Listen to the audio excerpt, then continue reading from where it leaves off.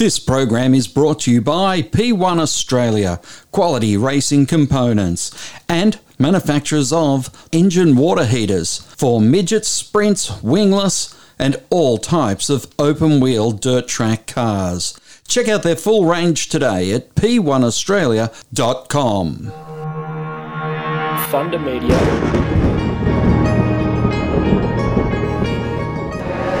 Hi, I'm Jack LeBrock. Hi, I'm David Reynolds. Hi, I'm Chaz Mostert, and you're listening to Inside Supercars.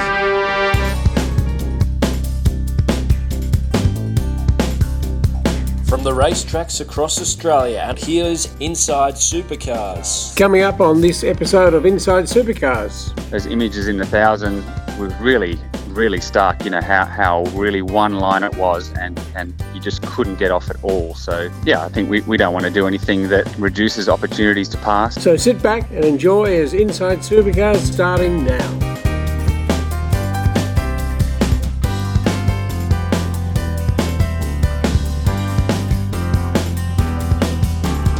Welcome back to Inside Supercars. Tony Whitlock and Craig Revell, and we're joined by a man who had a great weekend on the mountain, Andrew Edwards, who was race engineering car 87, not 97, but 87. Andrew, welcome back to Inside Supercars. Thanks for having me. A wonderful weekend, because not only were you learning a new driver, but a driver learning a new team and a new way of doing things. It was a wonderful weekend, 2 poles, 2 race wins. It couldn't get much better. Yeah, I mean, on a team front, like you say, you know, we it's hard to get a much better weekend. You know, we topped all the practice sessions and qualifying and races. So, you know, it was it doesn't kind of get much better to start the season like that. So, obviously, now heads down and try and keep it rolling. Indeed, and I'm looking forward to catching up with you in person at the Grand Prix. But one of the things that did change for you was obviously Will Brown and replacing Shane Van Gisbergen. Now, obviously, vastly different people, and they go about things in a different way. How much did you have to change the way you operated with your driver now than you were last year? Yeah, I don't know that I had to change too much, to be honest. You know what I mean?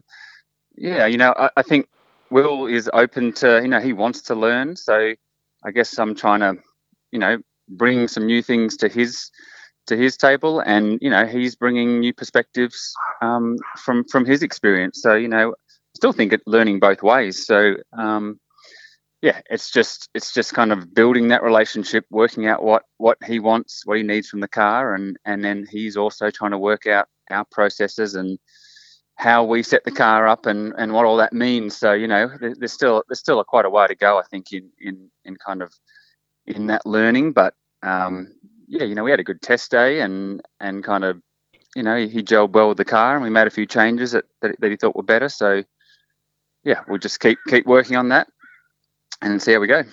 They're such different personalities. I mean, Will has an enthusiasm and a likability about him, which Shane's not natural demeanour is to be in that sort of wheelhouse. Now, he obviously is a great driver, no shadow of a doubt, but it brings a different taste to the team that it hasn't had before. Yeah, maybe from the outside, I don't know. I mean, I never really had a problem with Shane, you know what I mean? Internally, you know, yeah, you know what I'm saying? It's yeah, he's, yeah, they're definitely different personalities, no doubt about that. But you know, they're still both, you know, great to work with. You know what I mean? They're both professional, hardworking, look at the details, and you know, are hungry to win. So I mean, that's all you can kind of ask for. And you know, I know, kind of probably Shane had a rough year last year, but you know, still internally, I still felt, you know, he was always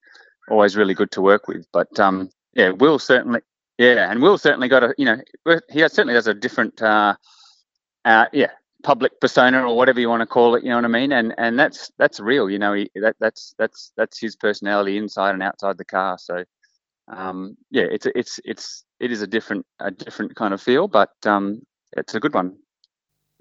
Indeed, and look, you know, don't think for 1 second I'm trying to in any way diminish either Shane or Will. No. They're just so different, and you know, both have a fierce desire to take that car home. The interesting thing is with Will, of course, is he's replicated the last man who made his debut was Jamie Whincup back in 2004, I think, or 5, something like that. He won on debut in Adelaide. So that's the last time someone's made their debut in a lead drive situation with the team and won on debut. So that's an extraordinary thing, sort of 20 years on. Yeah, well, hopefully history is going to repeat some of Jamie's success too. So fingers crossed. Without giving things away, and I'm not trying to dig into your, the actual nuts and bolts and degrees and things like that. But how alike are Brock and Will, they want in a car? Are they sort of both seeking the same things? I think we're still working that out, to be honest. Look, we went there with the same setups, and we often kind of start the same and try and work on the same setups. But yeah, maybe there are a few little things that I'm seeing pop up, but I still think it's early days. We just haven't done enough. So we'll just see if that trend grows, and we'll try and tailor what each driver needs. But obviously, we try and work on the fundamentals of the car, and the fundamentals of the car should be across both of them. So we never really want to get the situation we've got these two greatly different setups. I think that makes it hard to go forward together, and we definitely want to make sure that we're working together and kind of sticking as close as we can where possible. On the Saturday, Will came in front of Brock and pitted before the pit stops. Yeah. Then things changed slightly. Tell us about the scenario there. Yeah, that's a tricky one. That's a tricky one. When we kind of got your teammate, on your bumper, and he's quick. As the lead car, I get the call on whether I want to pit first or second, and I decided to pit first. I thought that maybe I was looking at the degradation of the lap times, and it had just started to roll over. So I just thought I didn't want to get undercut, so I did the first one. But we probably didn't have the smoothest run through pit lane, and he got us. So it wasn't much. Obviously I was pretty gutted, because I felt like he got the pole, he got the start, leading the race, and maybe that decision was part of the reason of us losing the race there. So that is hard to swallow, but I certainly don't want to let him down in that respect. But sometimes those calls go like that. So we picked it apart. We learnt where we lost time, and we'll do everything we can better in the future. As you'd be aware, there was a call in the media conference on Sunday afternoon about the hard versus soft tyre and the Bathurst 1000. And I think the drivers all unanimously sort of said, no, I think we should stay with a hard tyre. I think that was a fairly common call. From your experience, would that make sense to you? I think so. I mean, I think that certainly there was a huge amount of marbles at the 1,000. Now, I guess this race was only the quarter of the length, so we can't judge that so much. But I think that was a problem. And also, even with this tyre, they're not 100% ragging at every lap, but they're certainly closer to the limit than they were at the 1,000, where they're really driving at 60, 70%, in their eyes. Whereas at least the hard, they are pushing more towards 80. So, I think it was a good back to back, and between those two races, and I'd have to agree that I think that the hard is probably the more suitable tyre. Well, the one thing that seemed unanimous was that the amount of marbles there made it far nicer to be racing on. Yeah.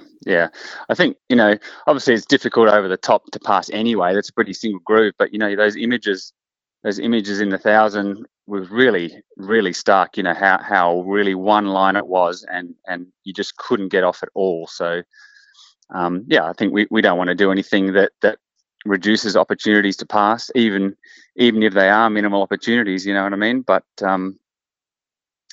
see where they go with the tyre. And of course, now getting ready for the Grand Prix, and a very different one again, because we're back in the days of no pit stops. Sprint races only. Obviously, qualifying becomes even more important.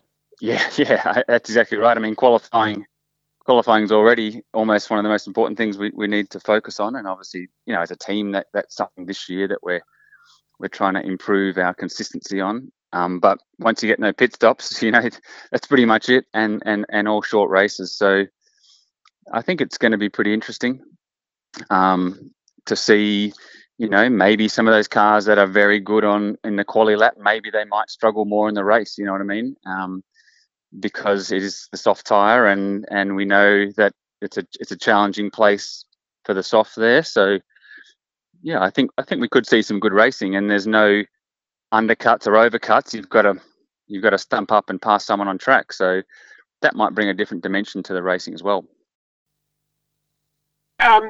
Which obviously then sort of means that because of the importance of no pit lane,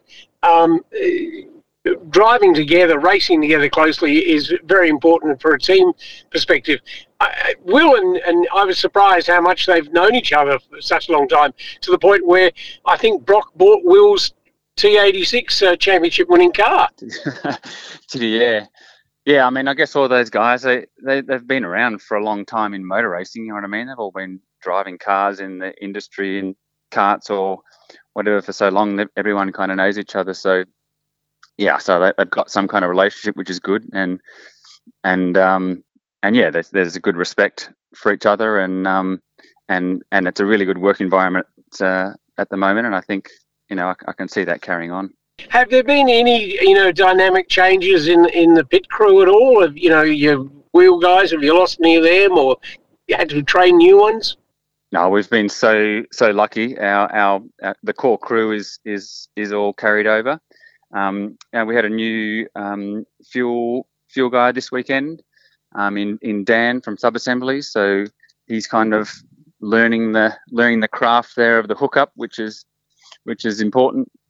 In this new era of kind of fuel connection. So we've been really lucky in the stability of our mechanics and our core engineering group. So, and I think that's another one of the reasons why we can kind of start the year, so cleanly, because of all that. Just harking back now to the differences between Shane and Will. Will is clearly somebody. I mean, he's an extroverted person. He's a car salesman by trade, so to speak. And you're a quiet sort of a guy. I'm not trying to in any way build you into anything else, but you're a quietish sort of guy. You're a family man, and that's far from where Will's world is.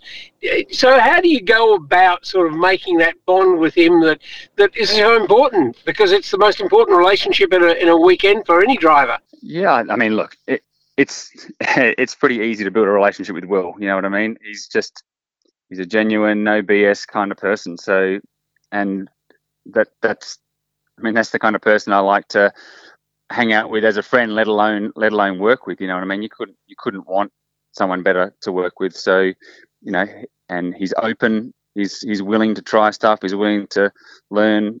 We both take criticisms, you know what I mean? In the kind of the drive to make things better. So yeah, I think building a relationship with Will is going to be very easy. He's probably trying to work out my level of humor, because maybe it's a bit too dry for him sometimes. So I think he's trying to work that out maybe. But yeah, it's just time, and yeah, I think it's gonna work well. I've known him a good number of years now, and he's certainly not Slick Willie from the country. He's, there's a certain degree of country in him because he comes from somewhere like Toowoomba, so it's not city central sort of thing. But yeah, look, I agree with you that he's somebody who's very easy to like and work and get on with.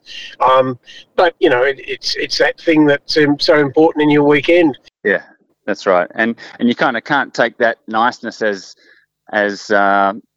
any weakness. I think once he gets on track, he's a killer. So I think he's going to be really good to work with, and I've watched him race, and he's a hard little racer. So I like that. So it's going to be good. Yeah. Anything special needed in the way of cars? I mean, you did barely seem to put a hand on them at the weekend. No one else put a wheel against them or anything like that. with our cars. They're all finished up straight, which is nice. And so hopefully we can just focus on our prep for AGP and no damage or anything like that. So it's nice, smooth run. Just looking at, obviously, with a very different tyre from the 1000 to the 500 is dramatically different improvement. And, obviously you learnt the cars through last year, but where you've ended up with to start this year, are you a long way away from where you started last year, or just caressing it, sort of, so to speak? Yeah, I would say no. We're not a long way from last year. You know what I mean? I guess by the time Bathurst rolled around, it was towards the end of the year anyway, so we kind of had migrated to a particular type of setup, you could say. Now, obviously, Bathurst also requires something a bit different because of the type of track it is, such high speed, long straights, and things like that. So it's not a big change, and the aero package really is not a big change. So there's been nothing that's really triggered it. The tyre was probably a bigger change than anything, and there are some little things that need to change between the hard and the soft, I'd say, to dial that in. But we're not working in some totally different sphere. We're not reinventing wheels or anything like that because you're really looking for the tiny details in these cars now that everyone's kind of got the same type of thing. Yeah, it's the really, really small details that matter now. Just as a total aside, I loved the frankness of Jamie on the Thursday press conference and the team owners. I sent him messages and he responded quite favourably.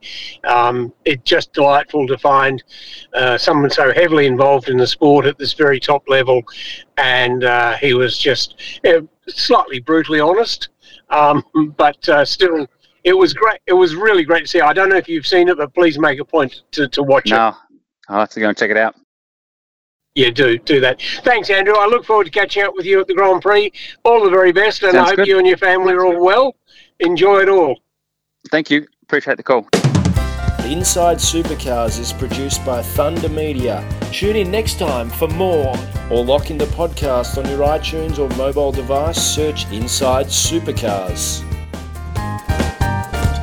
The views expressed on Inside Supercars, including the panellists and guests, do not reflect the views of the network, Thunder Media or Sport Radio. Any publication or rebroadcast of the show without the expressed written permission of Thunder Media is strictly prohibited. Join in the conversation. Post your thoughts on our Facebook page, and to ask a question, email insiders@sportradio.com.au. This program is brought to you by P1 Australia, quality racing components, home of Black TI, bolts, kingpins, studs and torsion stops. Check out their full range today at p1australia.com.